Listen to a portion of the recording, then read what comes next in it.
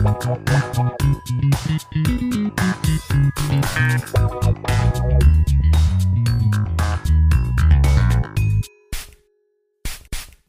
to the Perfume Room. Today's episode is just out of this world. I am so excited to share it with you guys. Before we do, my scent of the day today is Robert Piguet Petit Fracas, and I feel like I am saying fracas wrong. When I see that word, I want to make the S silent. Like I feel like it's Petit Fracas, but I am not sure. And then the other problem I keep encountering is I keep wanting to add a Yiddish twist to fracas. And it's really hard for me to not say fracas like you would tuchus. And that's a me problem. Petit Fracas is, sorry, I don't know how to say it. Petit Fracas is the most beautiful, gorgeous candied bubblegum tuberose. If you like the original, this is a more youthful version with these beautiful, juicy notes of pear in the opening, warmed by a soft, sweet cacao. And I feel like tuberose is a hard note to wear in a youthful way. And this just wears so youthful. It is so happy and joyful and playful and flirty. And it totally feels like the younger sister of fracas. And what I like about it is that even though it is so youthful and fun and happy, it is so elegant and sophisticated and well blended. And it just makes me absolutely happy wearing this fragrance. And the sillage and projection are just as good as the original. It lasts throughout the whole day, and I just get whiffs of it on my arm all the time.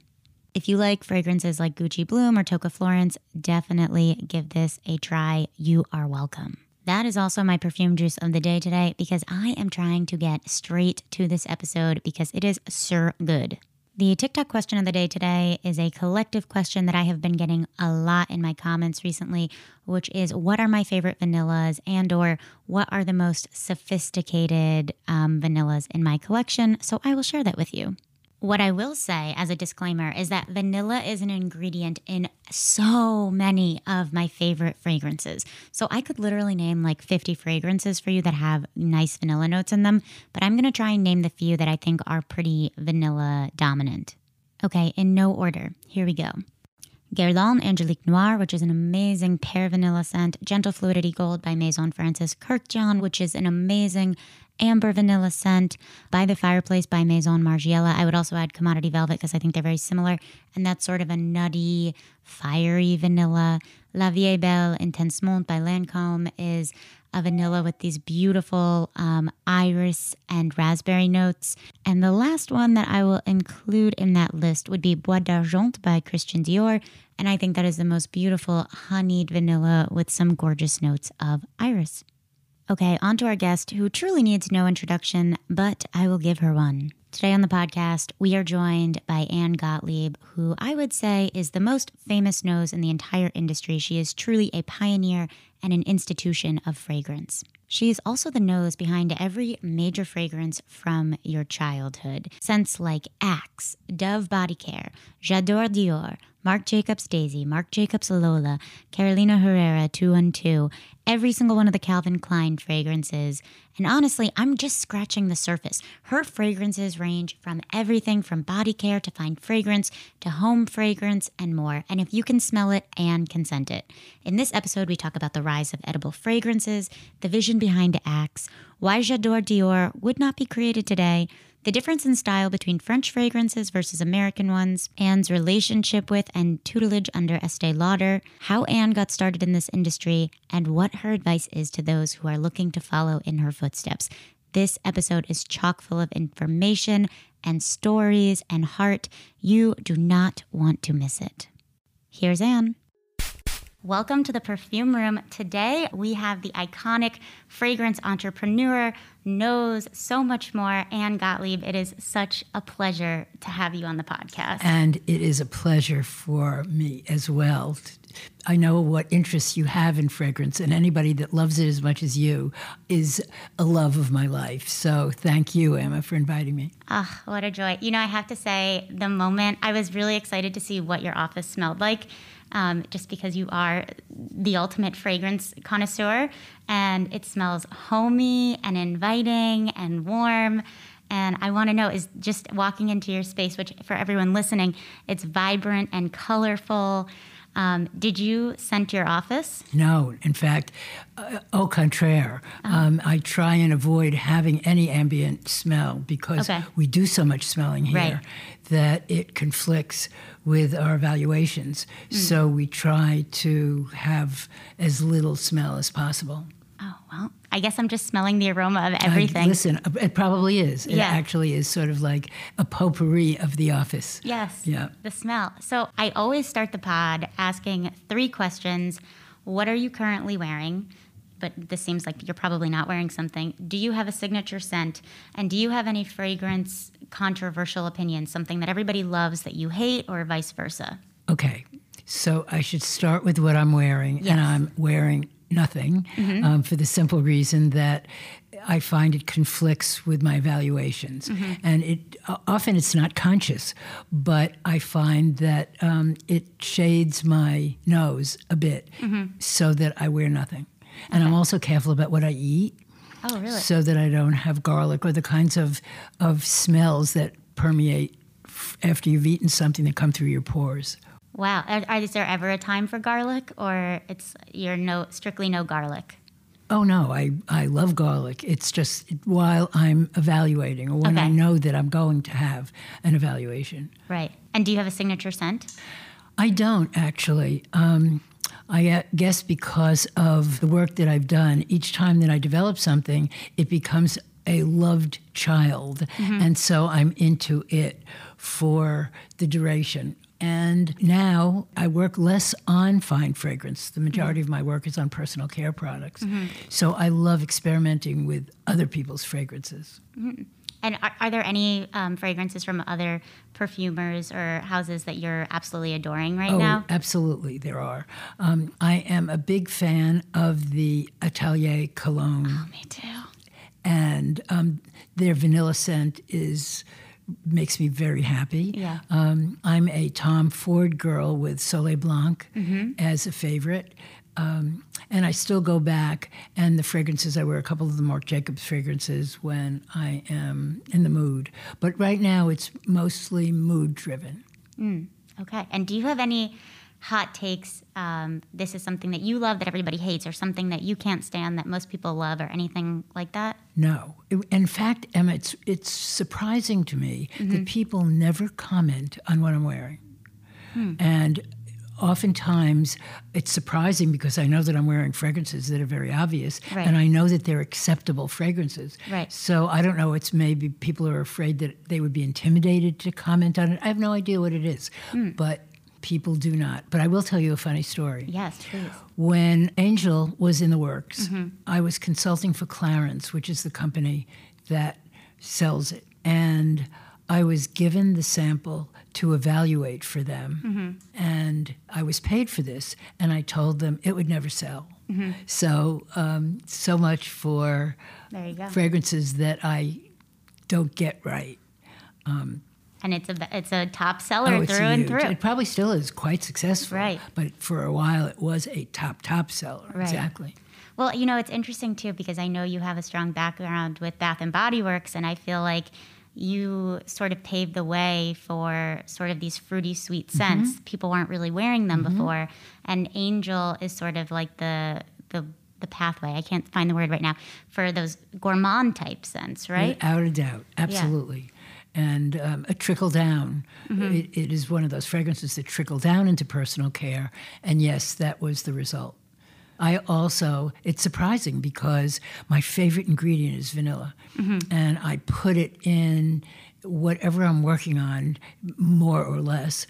And that is a very sweet kind of fragrance. So in retrospect, it's surprising to me that it was so difficult for me to smell.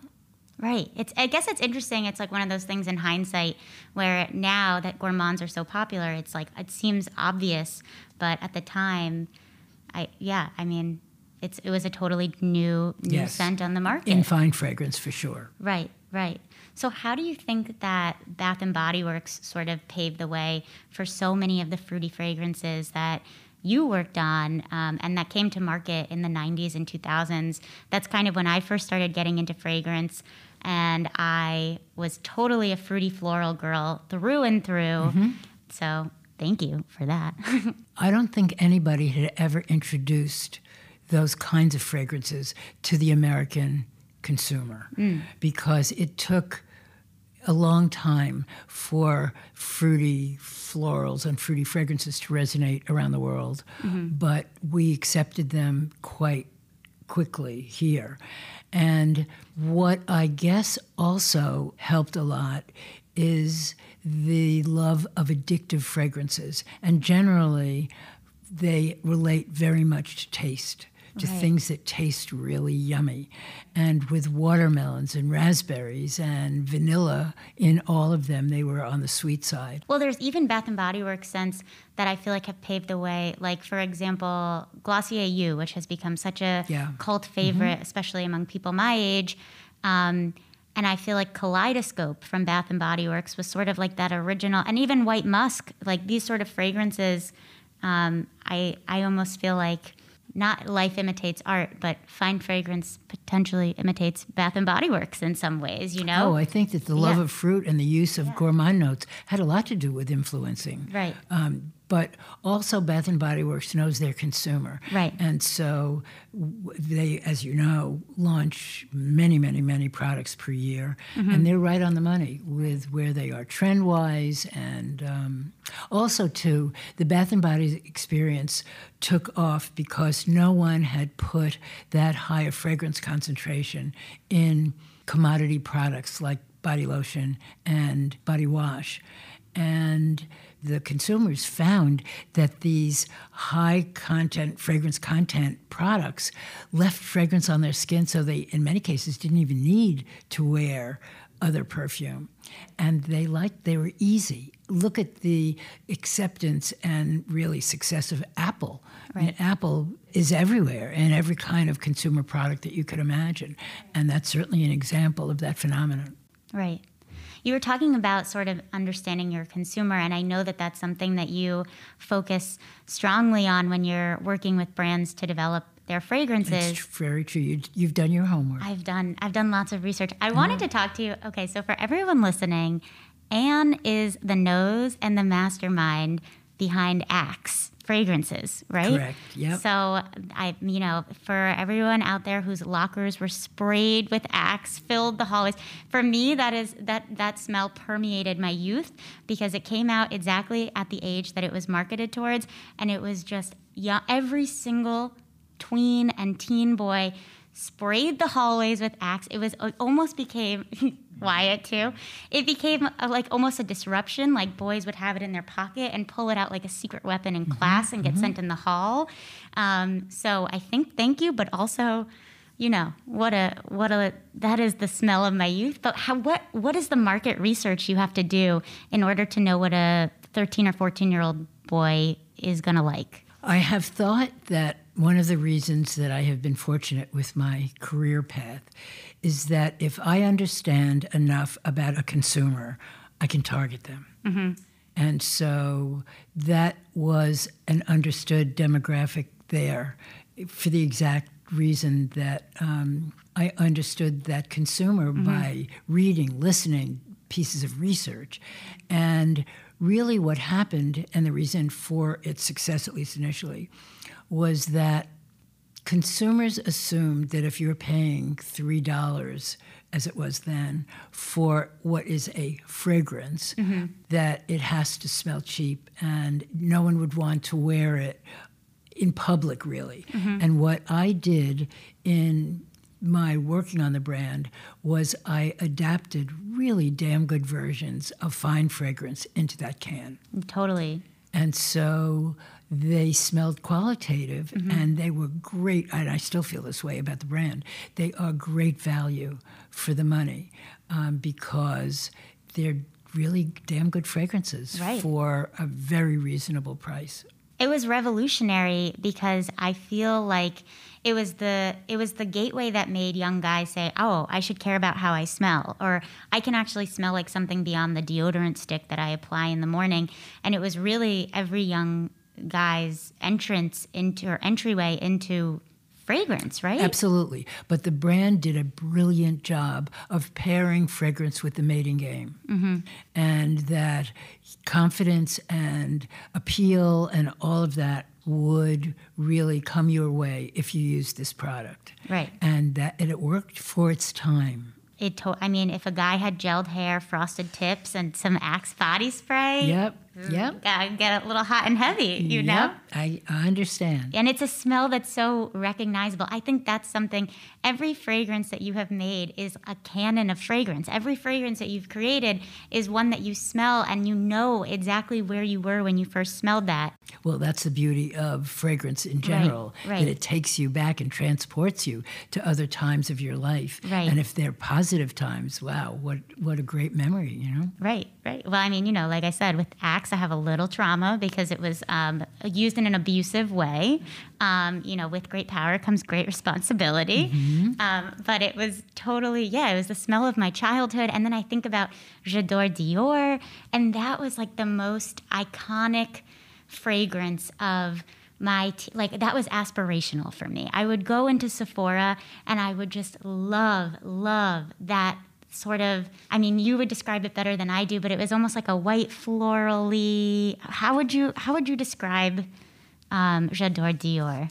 It is certainly a floral bouquet. Yes. But what makes it universally acceptable is the use of fruity notes on top of it. Right. And there is a beautiful pear note that the perfumer Khalees Becker, who was the actual perfumer who developed it, gave is like a cherry on top of a delicious sundae. It's perfect. And it made the fragrance. Right. So it was one that was created to be global for Dior. They were not able to sell fragrance in the United States.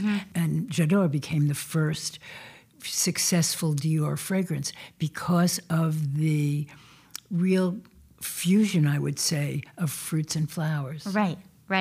And I also just want to point out, I feel like this is just me fangirling over you and complimenting you, but as we mentioned previously to recording, Dior enlisted you, an American, to create J'adore. Did you feel the burden of that? What was that like? I don't think that I felt the burden of it. It's a good question. I don't think that I felt the burden of it, but I can tell you it's something that would never happen today. Right. Never. Why do you think that is? Because the French houses have now their own perfumers, and it's become something of an elitist thing, I think. Dior has its own perfumer, as does Vuitton, as does Givenchy, and so on. So, and they have become, or continued to be, extraordinarily French in their tastes. Interesting. I don't think that a J'adore could happen today because it's not in the French family of fragrance, really. That's so interesting. How would you differentiate the French, the vibe of French fragrances as opposed to American ones? I think that the way that I can best explain that to you is the difference between Shalimar and Obsession. Okay. Shalimar was the inspiration for Obsession. It was that and a fragrance from Cartier at the time, which smelled also very much like Shalimar, that vanillin kind of floral, delicious, beautiful fragrance. Right. And that was my signature fragrance. So when I went on the development track of Obsession, I knew that I wanted to have something in that family. But the brief called for a raunchier version. Of Shalimar. Interesting, because I feel like it's got a raunchy element to it, but it's very glamorous. Well, Obsession should be a raunchier version. That whereas Shalimar was very prim and proper in a way, if you smell it compared to Obsession. Right. Obsession is so much more American. It's out there. Right, it is, right. I want to say, not quite as ladylike, perhaps. Okay, yeah. And that is, I think, a really good difference between the two camps of fragrance. Now I need to go home and do like a side-by-side smell test. I want to do that. I used to have a blog in 2009 when I was 17, and I wrote this whole post called an Ode de Parfum, and it was about my obsession with Lola and how it was like finally a fragrance marketed for me. And I talked about the bottle and the color of the bottle and the design, and it's just crazy because that was you, right? It was. Wow, you're meeting the demo. Here I am. I waxed poetic about the shape of the bottle, the color. And wasn't it gorgeous? Gorgeous. Yes, and it just was. the scent, it was a warm floral. And Yep. I had found, I would go in my free time, back when Sephora was really only in Times Square, before there were so many, chains of it, or that I knew of at least, for like my birthday every year, I would ask my mom if we could go to Times Square. And my mom's a native New Yorker. She's like, oh God.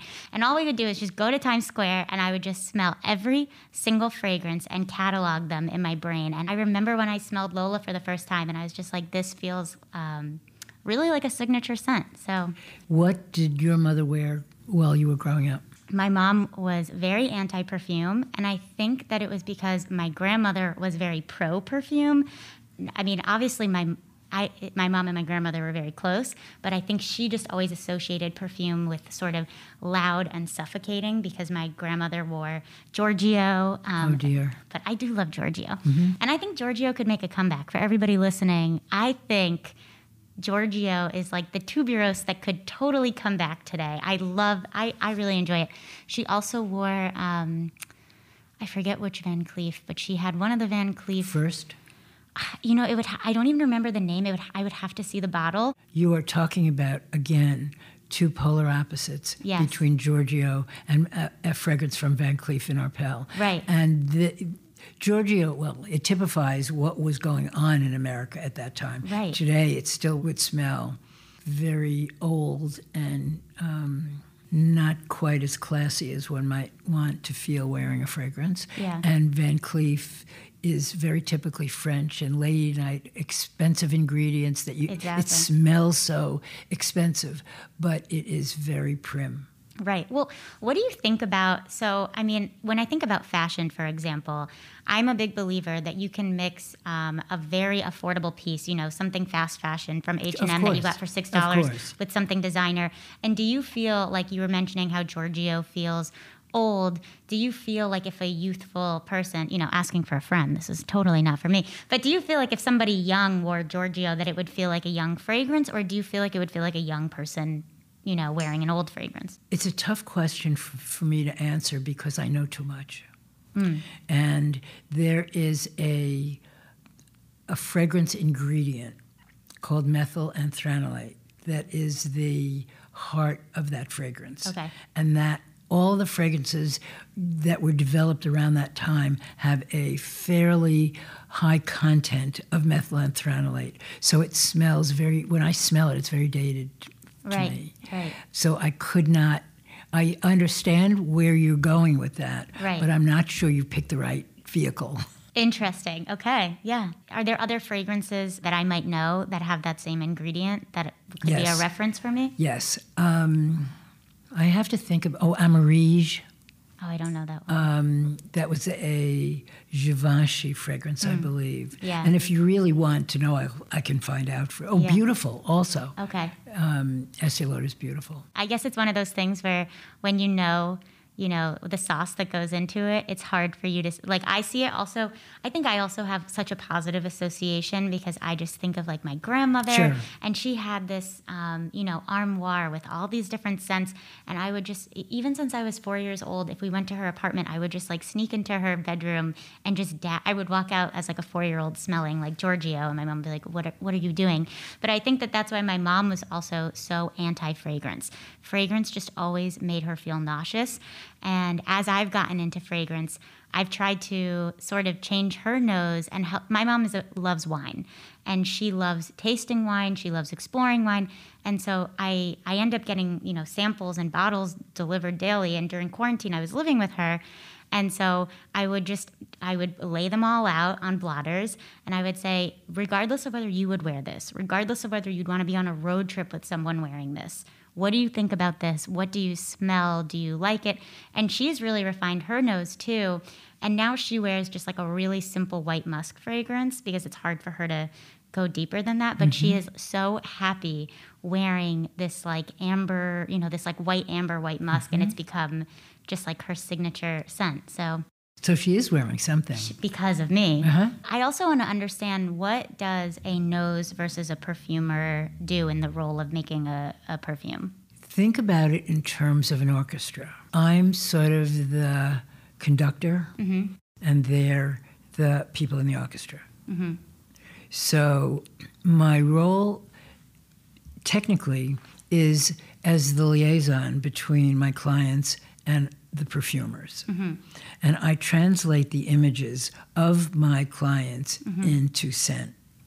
But I'm the one that would say, brief first with what we're looking for, and then really build a fragrance and follow it as it evolves. And so that's what I do. And how would you say that process differs when you're doing fine fragrance versus home care versus air care versus all the different categories of fragrances? They are surprisingly very similar, regardless of whether or not it's a fragrance for Calvin Klein, a fragrance for Axe, or a candle. And you just need to know where it's being used, who's using it, and really what the end result is that you're trying to achieve. One of the things that has helped me tremendously with my air care business is the work that I've done in body care. And there are quite a few fragrances that I've had translated into wax that were body washes, body lotions, and so on, and that with great success to doing that. You also, though, have to take into account in doing personal care how it's being used, how long it stays on your skin, what kind of bloom you're looking for, where with fragrance. It's the obvious parameters that you would be looking for in developing a fine fragrance. Right. Are there any trends today that you are really seeing in the fine fragrance segment of, this is about to be the next it fragrance or the next it family of fragrances that are really popular right now? What has been interesting to me is that the shift between people fragrancing their homes over themselves, and that so many people have abandoned using fragrance at least as often as they did before because they're surrounded by the fragrance in their environment that is the result of their choosing. So if you look in that trade class, it's comfort. It's all about feeling good and getting a fragrance that smells like a hug and being able to relax and feel comforted. So there's that aspect. And then there's the wellness category that's been very popular, which is very natural and green and wonderful kinds of eucalyptus notes and things of that sort that are tamed, though, for wear so that you can wear them. And that is affecting, I think, fragrance in general. But it has become such a source, it probably always was, but it is now such a source of not only self-expression, but of making you feel good. And that's what we're all after. I just worked on a line that continues called Find Your Happy Place. And so each fragrance represented a different happy place. And that's what people are looking for now, things that make them happy and feel good. That's lovely. What were the different happy places? Are they like actual locations? Yeah, they weren't actual locations. One was based on a beach. One was based on After the Rain. One was based on Follow the Sunset. Things of that ilk, that girls' night out. Right. Things like that are experiences. It's about experiences, really. Experiences that you would want and what fragrances would go with those experiences. What's your happy place? Oh, my goodness. I think that my happy place, if it can be anything in the whole world, would be with my grandsons. So it's family. Are those your grandsons? Yes, except they're now 19 and 16. Oh, wow. Okay, so they've aged. We're looking at a beautiful photo in the office that's very Warhol-esque, and they're young boys there. Right? They are certainly young boys there. And it has helped, as they came into the Axe age group, it has been great because they were very willing testers for me. Right. And I'm sure very honest, too, because there's nothing at stake Indeed. to tell their grandmother how they feel. Absolutely, they did. Well, one of my questions was, how do you talk to that marketplace? And there you go, right there. Very helpful. That's wonderful. I also wanted to talk about, I know that you were trained by Estee Lauder. What was the process of how you got into fragrance and your relationship with her? She was very involved in all of her fragrance work, and she would test fragrances by going around and pouring them on people.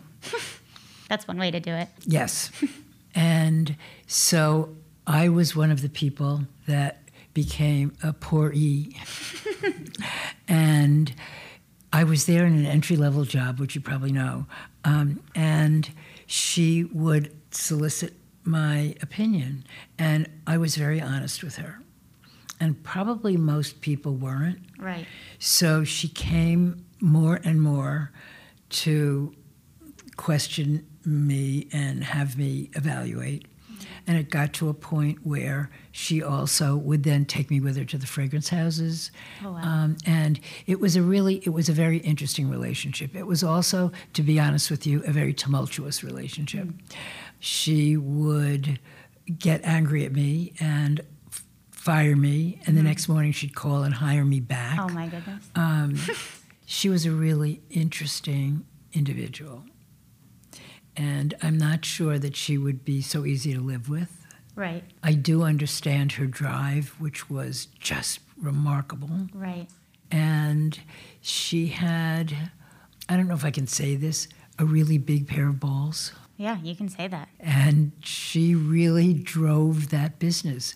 And watching that was fascinating. I also had, my children were the exact age of her grandchildren. So I would help her shop for them. She would take me to lunch, and I would, in certain situations, die because she would walk in this great Italian restaurant and start pouring fragrance on people sitting there. I mean, it was unbelievable. And did people know who she was and why she was doing it, or yes, she just? I'm sure that they did. Wow. Do you ever do that, when you're testing things? No. Just go up and... Never? No. Yeah, what have you taken from her leadership style into your own, and what stayed with Estee? She always looked for something that was unique in terms of how it would smell. And she had a really good feeling for that. Mm-hmm. And nothing that she did ever was me too. Mm-hmm. But they still were extraordinarily individualistic in their own right, in each of their own rights. So what I did learn from her was how important it is to test on people and see what their responses are, and also to have something that was strong and full-bodied and of really good quality. Right. And you launched your own line in 1983, right? Or your own business in 1983. Yep. What has that experience, how many employees have you had over the years, or have you trained people? What's that experience been like? I have now an assistant, Ashley, who is my right arm. She's been with me 10 years this week, actually. And we started when my business was much smaller, so that I didn't know how this would develop, but we thought that we would try it together. And then I have a bookkeeper. And it's always been pretty much that. Right. I am extraordinarily hands-on because I'm paid for my expertise. Right. I do know in retrospect that I don't know, I'm pretty sure, that had I wanted to enlarge my business in any manner of different ways, I could have done that. But I always was fearful of that. Right. So it became essentially a fragrance development business, but because of the way that I create, I'm a marketer with a good nose, really, not so much just a nose that really selects beautiful fragrances. They always have to have a purpose for me. Right, right. What was the process of, besides Estee pouring things on you and taking you with her, what was the training that you had to undergo to actually understand the depth of all the different perfume notes and ingredients that exist? What's that process like? I'm still learning. I trained the same way as a lab technician would, but unknowingly to me, because the more you use your nose, it's like a muscle, and the better it becomes. Right. So much of my work was on-the-job training, but I would go with her to IFF at the time. That's the only fragrance house that Lauder used, and it was there that I really started learning about the trade, rather than the art of it, but the chemistry of some of it and so on. But to a degree, I did that. But I also consider myself more really a customer than I am a creator in that way, because I smell like a customer would, not so much like a perfumer would. Right. And I also think that that's been of great help to me. And none of this was premeditated. This was all as my business developed, the style that accompanied it. Right. Are there any innovations in the fragrance world right now that you are just astounded by? Like whether it's a way of extraction or a new compound, anything that is just really stand out to you right now? I sadly say no, really, because I do think that this is one of the art forms that has not developed as well as maybe others.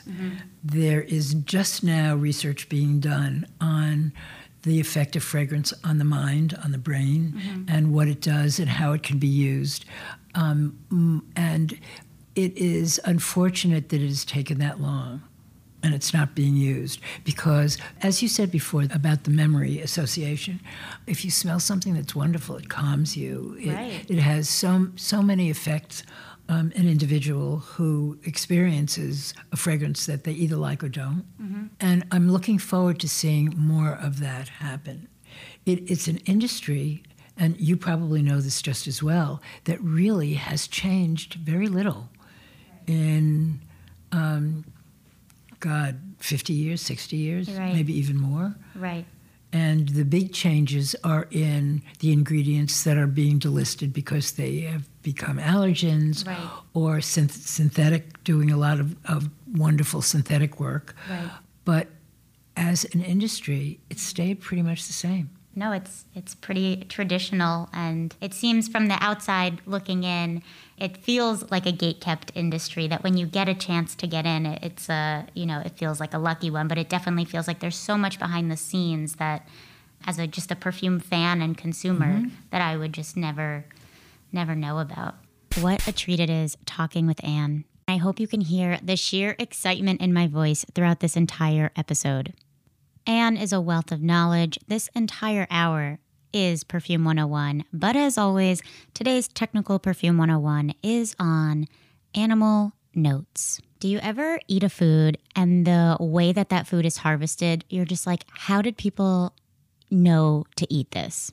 Like, I look at crustaceans and I'm like, how did somebody know that they could cut open this exoskeleton and have delicious lobster and crab meat inside? This is a bad analogy because lobster and crab, in my honest opinion, are delicious. And this to me is disgusting. But today's Perfume 101 is on animal materials. And luckily today, these are all illegal for obvious reasons, except for one, and I will explain why it is still legal. But back in the day, our grandparents and our great-great-grandparents were doing some freaky shit with their fragrance, and there were notes in perfumery that were harvested from animals, including civets, beavers, and deer, and sperm whales. Oh my.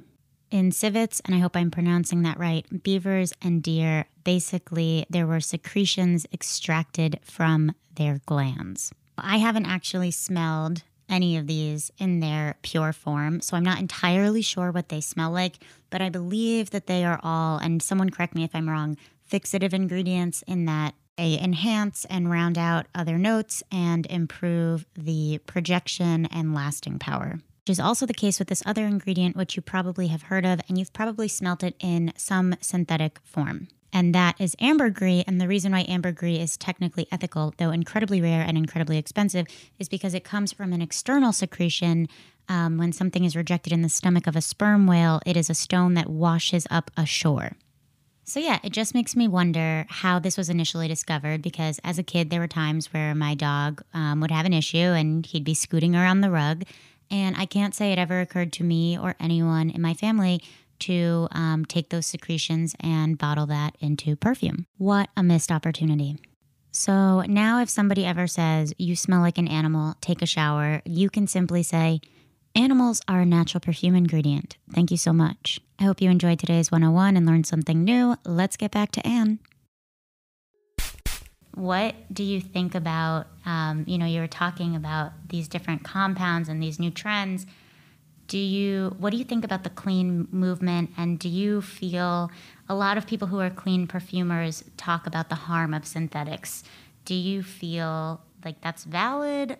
Absolutely not. No. I think that whomever is responsible, it has done the industry a great disservice, because there are certain ingredients that you can't do without that are synthetic.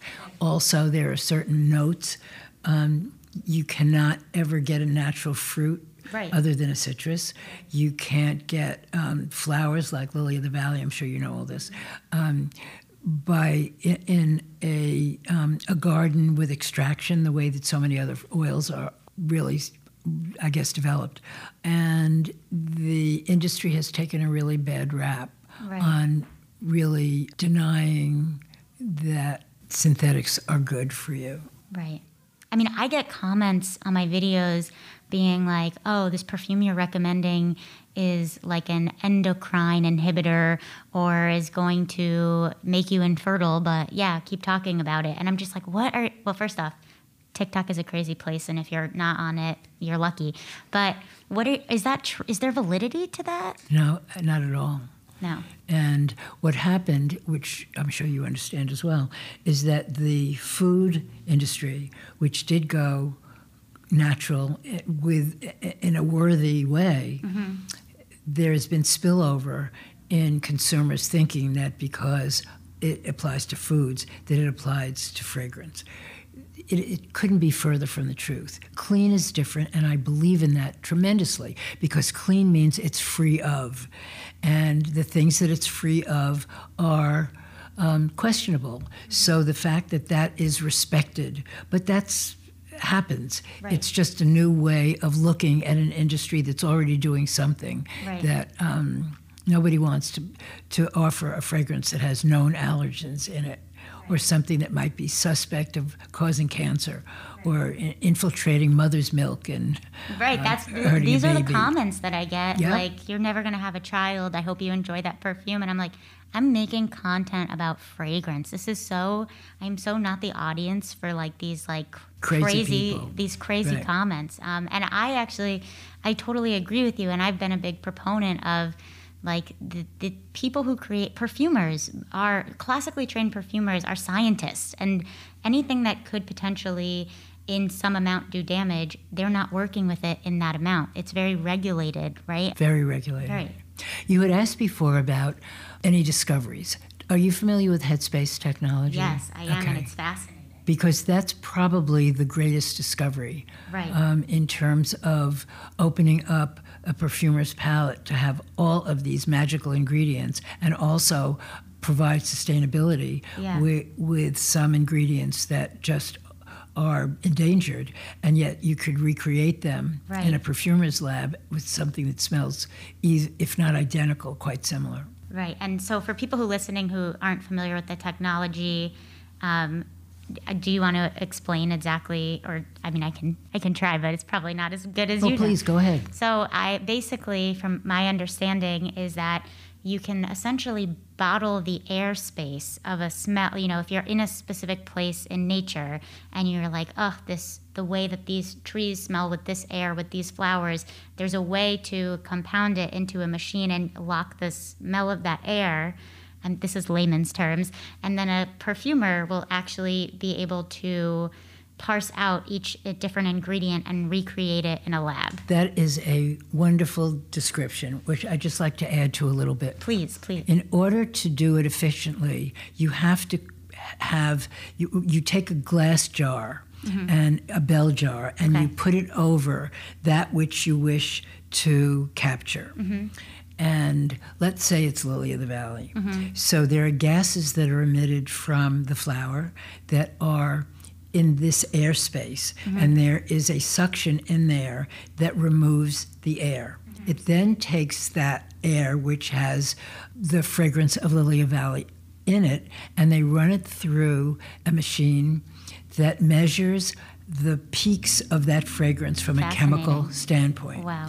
There are special perfumers that all they do is translate the electrocardiogram type papers for this fragrance. The science behind it is incredible. And they recreate it that way. Wow. So it just has increased the ingredients that go into fragrance beautifully, and one can design fragrances that before that never could have been. Right. And for people who are listening, there's a lot of perfume lovers like myself who listen to this podcast, and people will message me sometimes and ask how to break into the industry, which is something I haven't done myself. How would you advise someone trying to get into the fragrance industry go about it? That's a good question. Probably to apply directly to a fragrance house or to the Fragrance Foundation. The Fragrance Foundation is now a group that is, as it sounds, of which you are an honoree. I was, yes, thank you.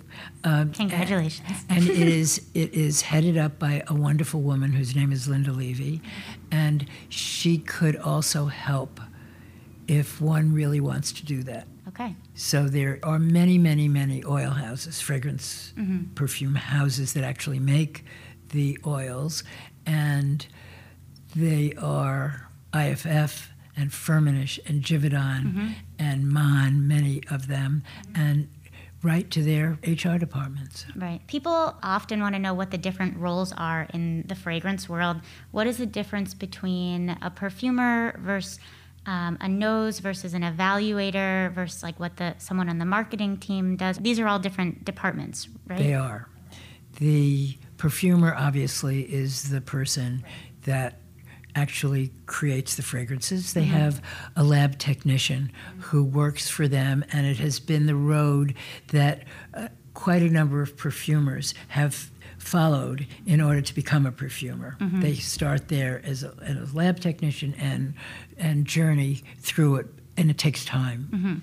The evaluators perform the same role that I perform for my clients. They are the intermediary between sales and perfumery. Okay.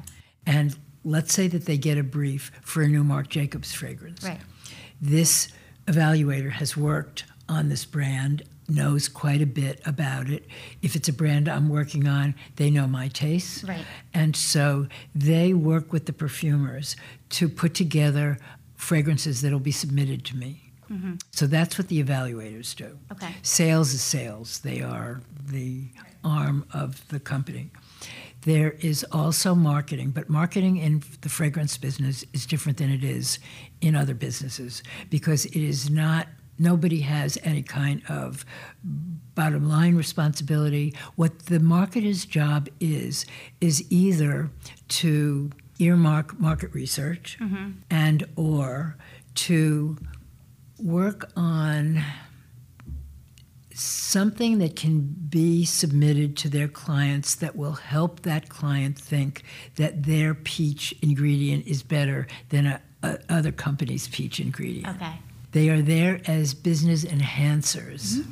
Interesting. More than the marketers that are traditionally known in the business.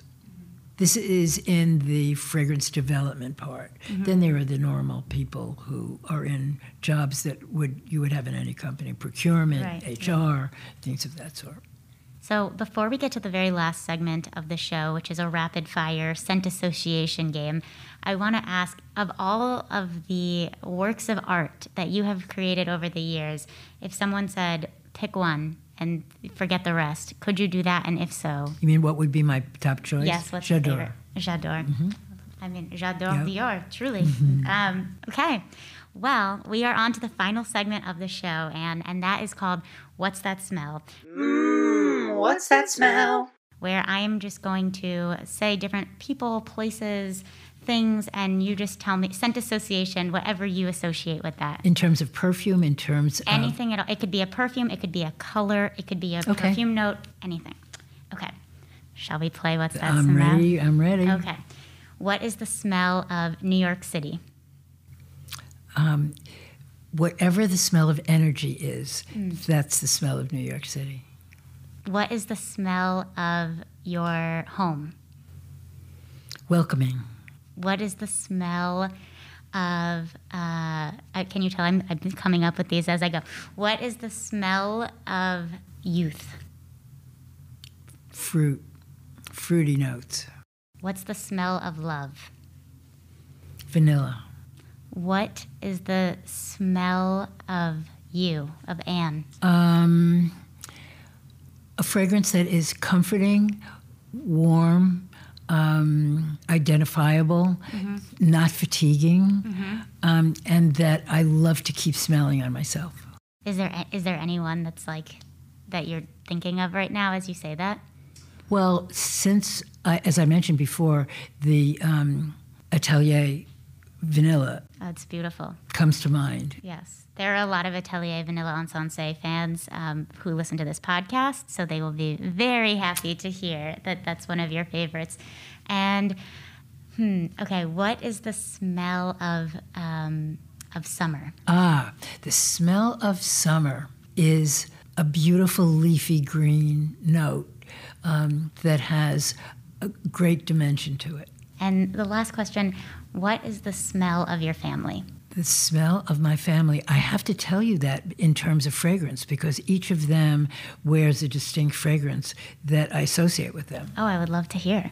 My son-in-law is a CK1 user, Okay. Loyal to the family. very loyal to the family. My daughter actually is bereft because she used to wear a fragrance that is no longer made. That was one of mine called Chloe Innocence. And the main ingredients of it can no longer be used, so it can't be recreated. So I don't know that she necessarily has a smell.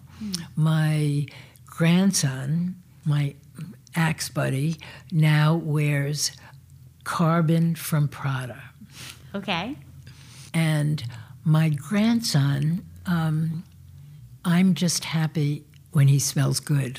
I understand what you're saying. I'm reading between the lines of what you are saying right now. That is also, there's Axe, and then there's Teen BO, and sometimes they go hand in hand, unfortunately. Indeed. Yes. Well, Anne, it has been an absolute joy. I feel like I've just learned so much from you, and it's just been an absolute pleasure. So thank you so very much.